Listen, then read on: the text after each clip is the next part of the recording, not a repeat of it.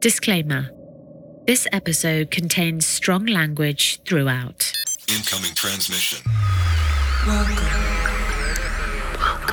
Welcome.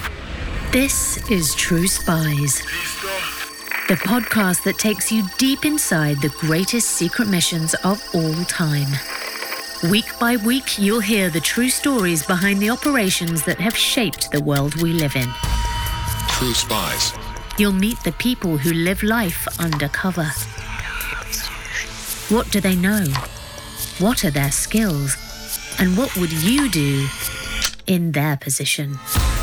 This is True Spies. Tamer El-Nouri was fully vetted by Al-Qaeda. He was real in the world of terrorism. He was a diamond in the rough, and if you peel enough layers of the onion back, you see that Tamer El-Nouri is exactly what any jihadi would want. I'm Sophia DiMartino, and this is True Spies from Spyscape Studios. American Radical Part 1. The Bump.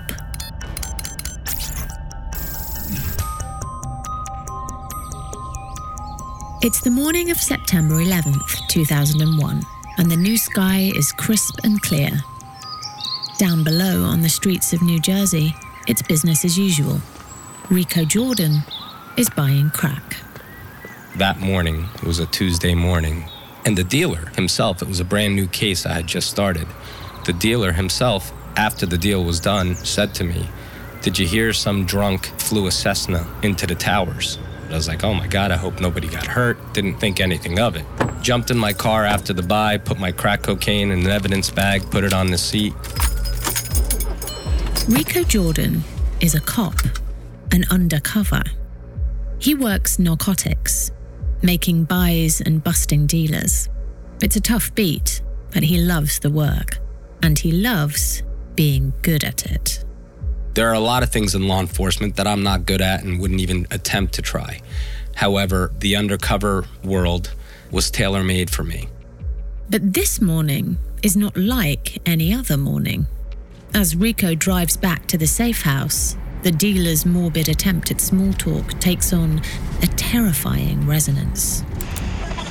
I turned the radio on, and in my ride to the safe house, it became more and more clear that this wasn't an accident. And it wasn't until I got to the safe house and we turned on the news that I understood and realized what was happening. And that's the last we'll hear of Rico Jordan. We have no more use for him here. He's a construct, an alias, one of the manifold half-lives of the man you'll get to know during this podcast. A man whose professionalism, determination, and adaptability thwarted a deadly Islamist plot on North American soil.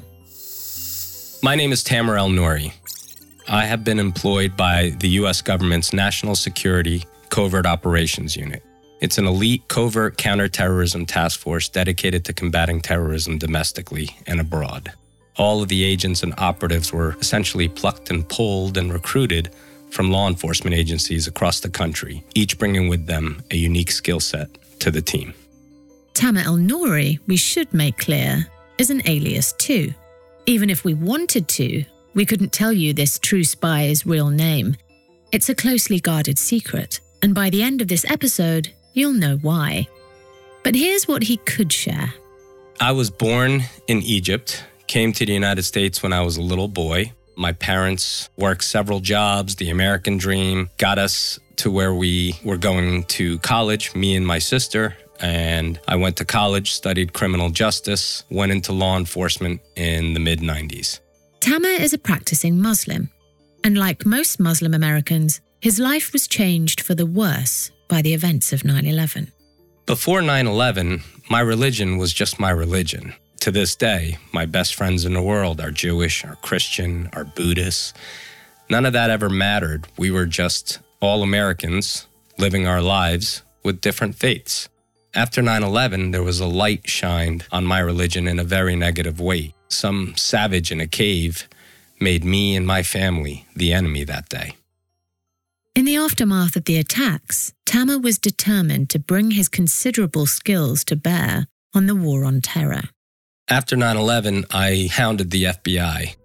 Years earlier, after graduating in the 90s, Tamer had met with a recruiter to discuss a career with the Bureau. At the time, he'd been an enticing prospect. The rise of Islamic extremism was building to its deadly crescendo, and the US government was keen to recruit native Arabic speakers to head off potential threats. Ultimately, he decided to pass on the opportunity. He didn't want to spend his formative years in an unmarked van, eavesdropping through a headset. He wanted to get his hands dirty. The New Jersey Police Department was more than happy to oblige. But now, as the Western world reeled from an assault on its totems, the FBI wouldn't return Tamer's calls. They weren't prepared, in my opinion, to have someone like me help them because they didn't really know which way we were going. Nonplussed, Tamer remained on the narcotics squad.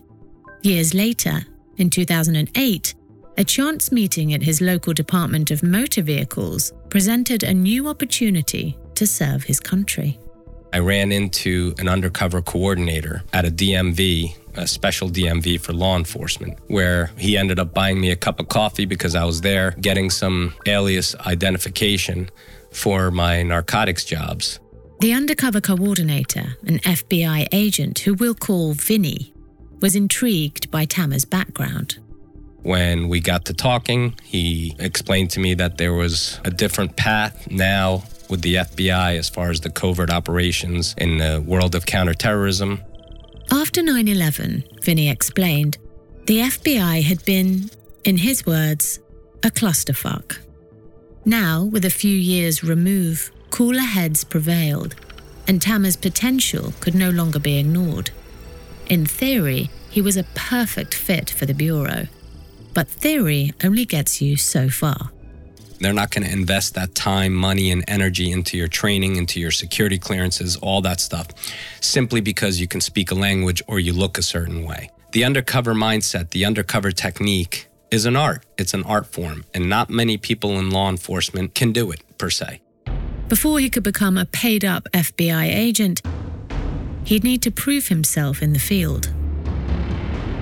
The FBI brought me into a criminal case first to get a feel for how I carried myself and how I operated in an undercover capacity, because they weren't going to put me in front of terrorists across the globe if I couldn't carry myself or conduct myself properly in an undercover capacity.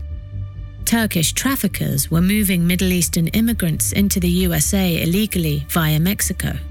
The Bureau had a bead on the ringleader, but needed an undercover with a face that fit to seal the deal.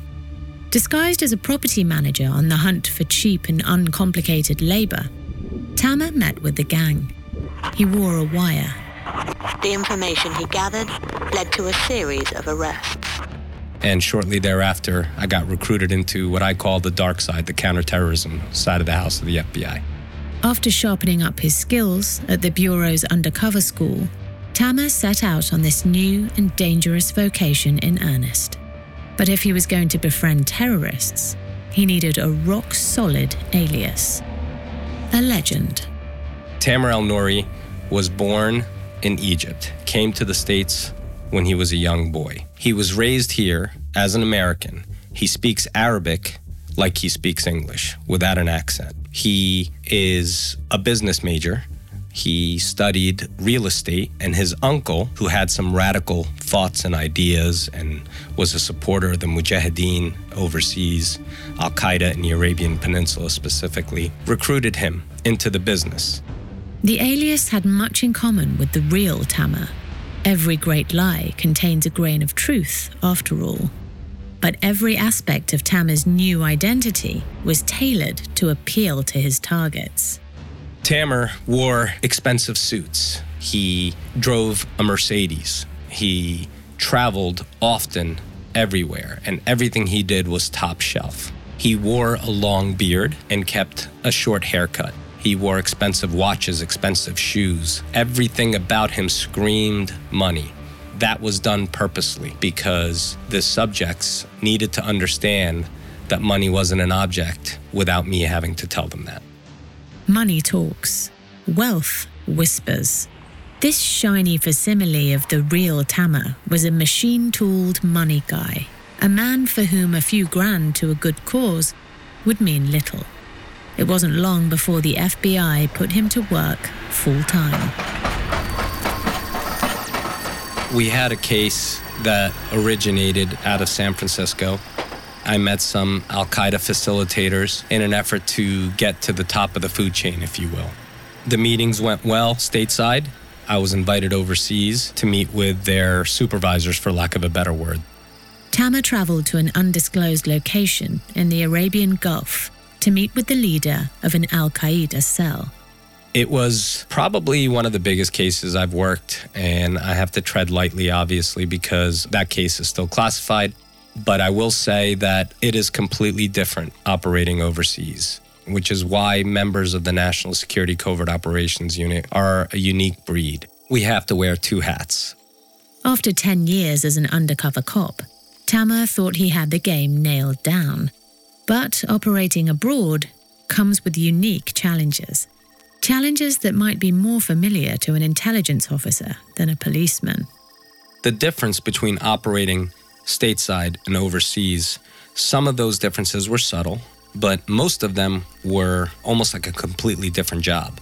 Even in the world of counterterrorism, when I'm meeting a suspect here and I'm looking to collect evidence, I record meetings and phone calls. I collect evidence. I build a prosecutable case for the U.S. attorney. And if that case ever went to trial, my identity was protected so I can continue to do my job. But when I operate overseas, I had to learn how to operate on foreign soil without being detected and without any backup. I couldn't make recordings. Everything had to be in my mind, my memory, my notes. I was watched by the good guys and the bad guys. I was on my own. No backup. No way home. Just the mission and the legend. And it's important to trust in your legend, to trust in your training, and trust in the process, and be who you are 24/7. There are no safe houses when you're overseas in the arena that you're working. There are safe houses in other countries, friendlies, but while you're operating overseas, you're essentially on your own, and the intelligence that you gather is crucial to the mission. Tama thrived in this new environment. He can't go into detail, but this first major outing as a globe-trotting terrorist financier was a roaring success. The outcomes were successful in that all the major players and all the bad guys were neutralized as far as this case was concerned, and they weren't going to be a threat to the U.S. or the West anymore. What's more, the Tama el-Nouri alias had survived the operation intact. In fact, it was stronger than ever. Tamer el-Nouri was fully vetted by Al-Qaeda. He was real in the world of terrorism. After his adventure in the Gulf, Tamer's radical doppelganger had acquired a texture of reality. And Tamer el-Nouri was a perfect alias in this world. He was set up as a financial asset, but also Tamer el-Nouri meant access to the West. Anything and everything that Al-Qaeda needed covertly to be brought in or led through the U.S., Tamer el-Nouri was going to be that facilitator. A legend this strong is a rare thing. So normally, we don't use more than one alias for a case. In the case of Tamer el-Nouri, the FBI were prepared to make an exception. It's not the norm, but this one was different. This next case was unique. Tamer was about to face a challenge that would lead him to the mortal edge of his abilities and of his faith. The 5 pillars of Islam, where the almost 2 billion Muslims across the globe believe in, are all peaceful. The first one is there is only one God and Muhammad is his prophet. The second pillar is making prayers 5 times a day. The third pillar is fasting during the month of Ramadan. The fourth pillar is making what's called zakat, which is donations that are mandatory for Muslims to make. You have to donate to the poor. And the fifth pillar is if and when you are physically and financially capable, you would make the pilgrimage to Mecca and Medina. For radicals, a 6th pillar exists. which is jihad. Obviously, if you look at the 5 pillars of Islam, they're all based and rooted in giving and sharing and being kind to mankind. And the 6th pillar that the jihadis believe in, it just doesn't fit. Hey, it's Kaylee Cuoco for Priceline. Ready to go to your happy place for a happy price? Well, why didn't you say so? Just download the Priceline app right now and save up to 60% on hotels. So whether it's Cousin Kevin's Kazoo Concert in Kansas City, go Kevin, or Becky's Bachelorette Bash in Bermuda, you never have to miss a trip ever again. So download the Priceline app today. Your savings are waiting. Go to your happy place for a happy price. Go to your happy price, Priceline. In-laws, love them or hate them, you're pretty much stuck with them. And when you're a ruler in the Middle Ages, that can be a serious problem. It might even land you dead. I'm Dan Jones, and on Season 4 of This Is History, I'm telling the story of England's weirdest king, Henry III. He's in way over his head, and he's surrounded by bloodthirsty relatives with their eyes on his throne. To listen, search This Is History and follow wherever you get your podcasts.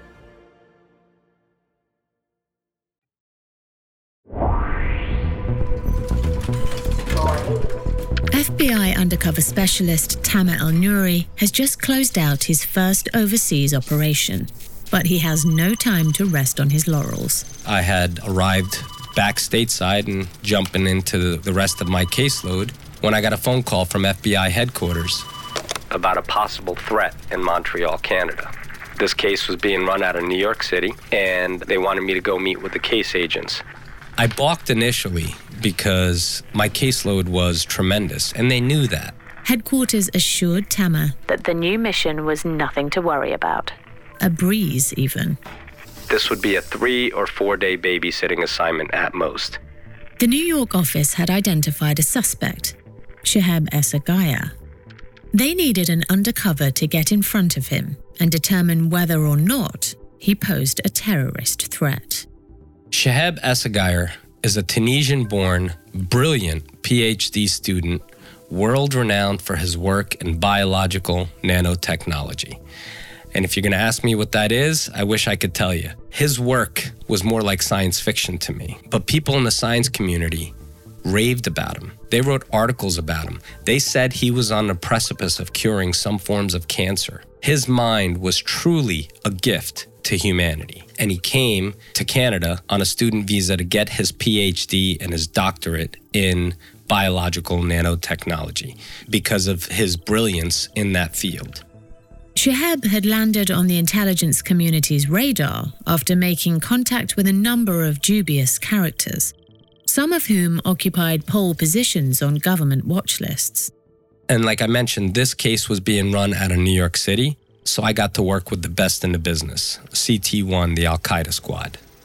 It's not unusual for Canada and the USA to collaborate on cases like this. After all, when a threat is posed to one, it could all too easily spread to the other. Tamer had to get to know Shehab, and if possible, wheedle out any terrorist sympathies that the scientist might hold. But first things first, it was time for step 1, the bump.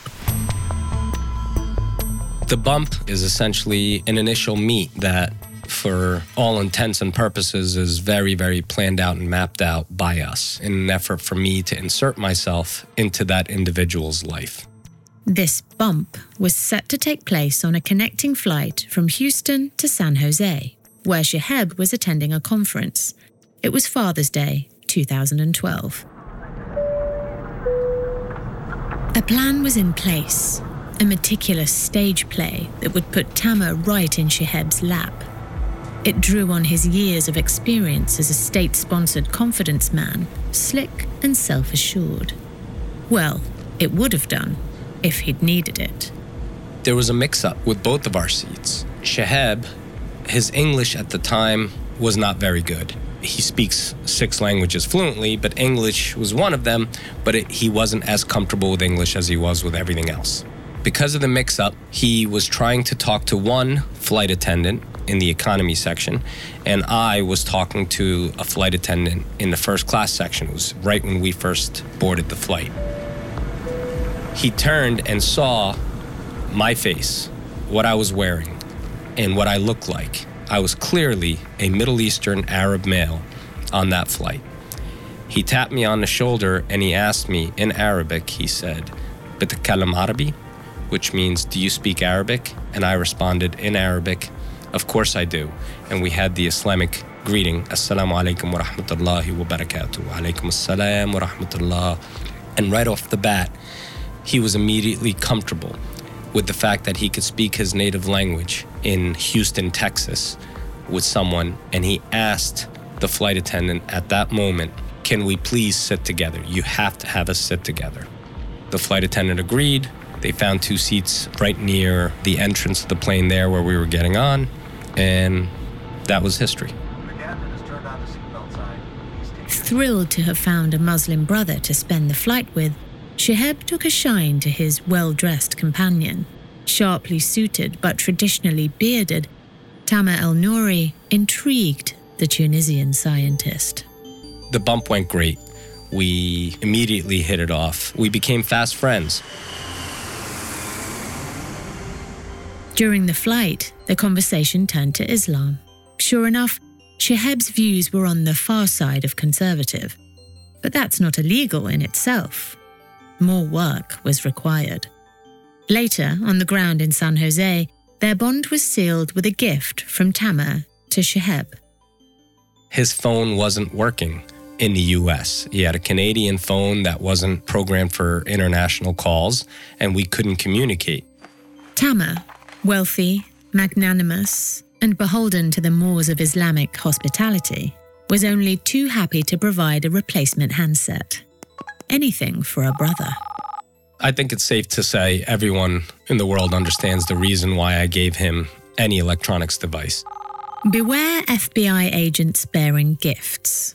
The phone, naturally, was tapped. The Bureau now had a direct insight into Shihab's electronic communications. Another lucky break, and one Tamer wasted no time in exploiting. But there was no guarantee that Shihab would incriminate himself over text, phone, or email. Tamer had a week until the Tunisian returned to his home in Canada. In that time, he needed to get under the man's skin and eke out his darkest desires. As any long-time listener to True Spies will be aware, this kind of undercover work has much in common with seduction, up to and including the subtle art of the dinner date. Tamer arranged to meet Shihab at a Moroccan restaurant in San Jose, a recommendation from a fellow FBI agent who'd spent time in the city. With a halal menu and North African decor, it seemed an appropriate venue in which to charm his devout target.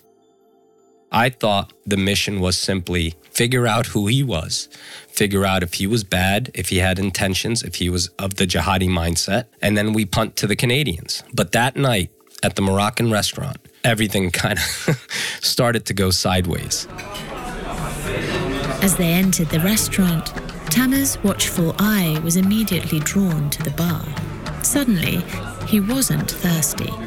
It seemed the agent who had recommended the restaurant had a lot to answer for. I did not know that that particular restaurant had a bar. When you're taking a mujahideen mindset person, you certainly don't want liquor at a restaurant. You want it to be as mundane as possible. You want the food to be halal, blessed by an imam. You want everything to be quiet. You don't want women dressed scantily, if you will. You want it to be as conservative and reserved as possible. Tamer thought fast. Already, Shihab was beginning to rankle at the sight of the liquor. I got us a table as far away from the bar as possible so that he wouldn't see the liquor that he was appalled by. Bullet dodged, Tamer and Shihab relaxed into their conversation. Soon, it turned to Islamic politics, entirely by design, of course.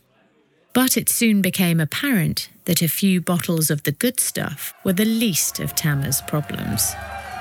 As soon as we're getting into awesome conversation, getting to know each other, really diving into his mindset, there was a disco ball that dropped, several disco balls that dropped throughout the restaurant, and the lights went down, and all of a sudden, from a side door, a beautiful belly dancer came out, not wearing much clothes, and dancing to music. This is not ideal. The second I saw that, my heart sank.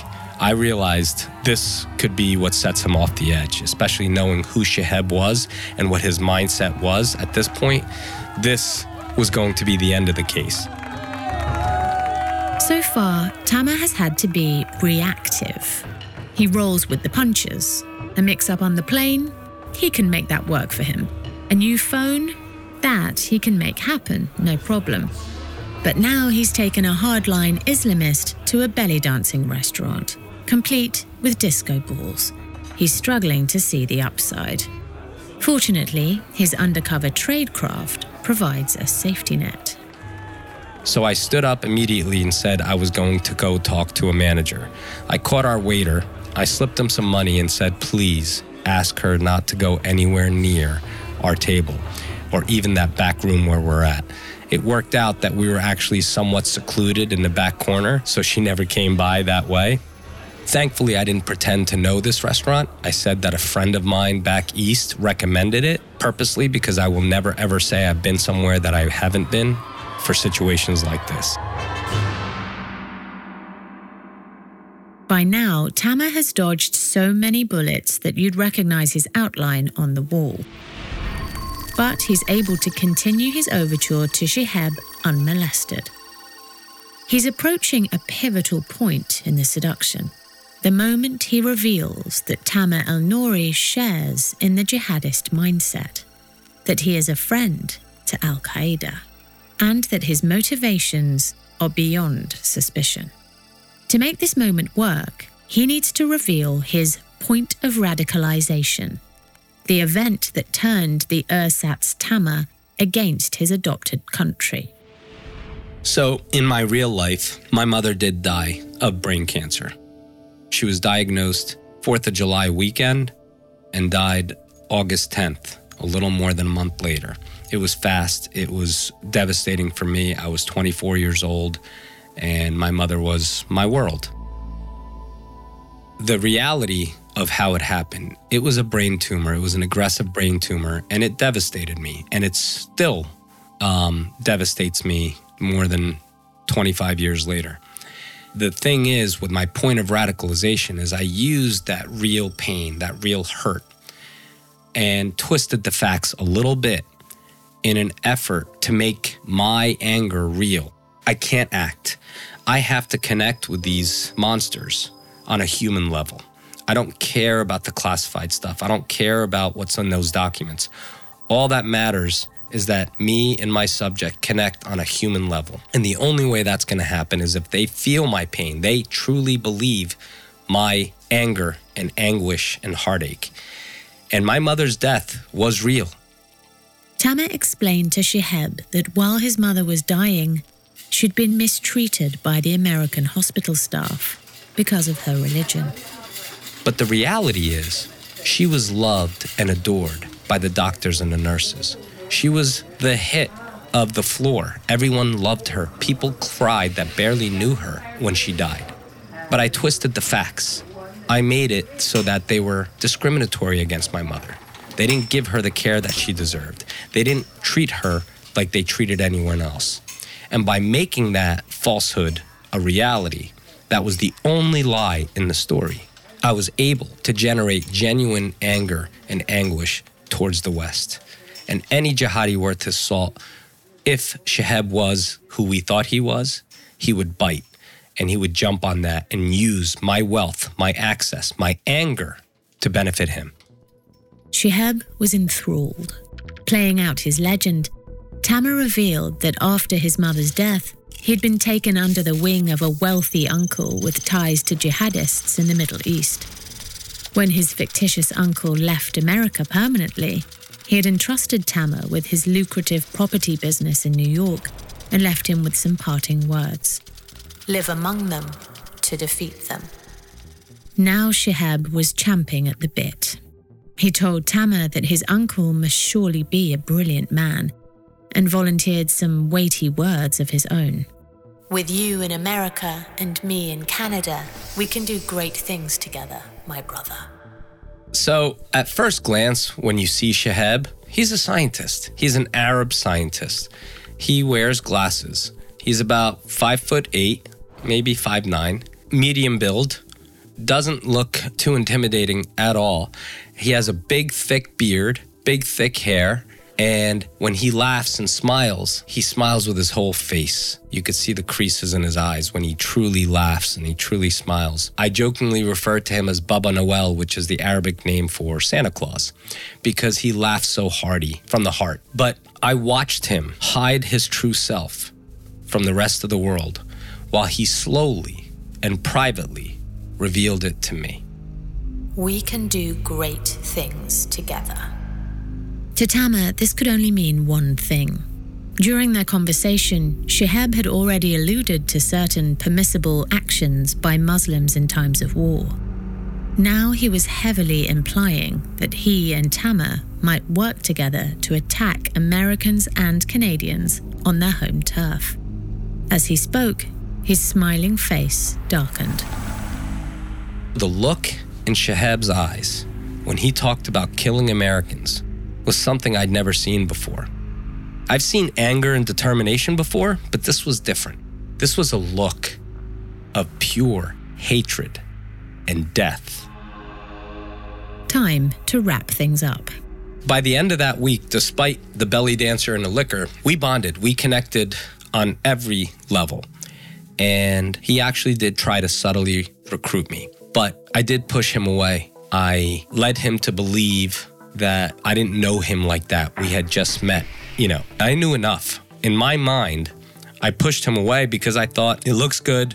We generated the relationship. I got what I needed. I got him to tell me essentially who he was and what he wanted in this Western world. I got to understand that he was living amongst us as us to try to defeat us, that he had a mujahideen mentality. At that moment, I was convinced our involvement in the case was done. We were going to tell the Canadians, and we did, hey, you're screwed. You can't take your eyes off of this guy. He's the real frickin' deal. And that was it. And they were going to handle it and do what they were going to do because I had a dozen other cases to attend to. But that's not how it played out. Over the next few months, Tamer kept the relationship on life support. The Canadians would be watching Shihab, but you can never be too careful. Well, at the end of the week, after the bump with Shihab and the meeting, I flew out to St. Louis for another case, and Shihab flew back to Montreal. And that summer, it's important to note that I spent that whole summer of 2012, Shihab and I spoke all the time. We talked on the phone, we exchanged emails and text messages. We became very close because we needed to keep tabs on this guy because he was just too dangerous. Towards the end of that summer, with the threat of fall in the air, Tamer was due to spend Labor Day weekend at a friend's wedding. He had promised. Because my friends knew my job kept me on the road, and I jealously guarded that weekend. Inevitably, complications arose. Right before that weekend, the day before my flight, I got a phone call from the special agent in charge, the SAC of the FBI New York field office, who asked me to come in before my flight to meet with the assistant director of CSIS, the Canadian Security Intelligence Service, and his entourage, because they had a bunch of questions about my new best friend, Shihab Esagaya. That's when it all started. Next time on True Spies, Tamer El-Nouri goes north of the border as a babysitting assignment lurches into the realm of life or death. We explained about the Mujahideen mindset and all the telltale signs that Shihab was planning an attack. I told him I didn't know when, I didn't know where, but we wholeheartedly believe that this guy was here to hurt us. And based on what CSIS saw and heard that Labor Day weekend, they believed the threat was imminent. And a larger conspiracy is exposed. There was an American sleeper cell, an American version of Shihab within our borders, a better trained, more sophisticated version. I'm Sophia Di Martino. Join us next time for the conclusion to True Spies American Radical. Disclaimer. The views expressed in this podcast are those of the subject. These stories are told from their perspective, and their authenticity should be assessed on a case-by-case basis.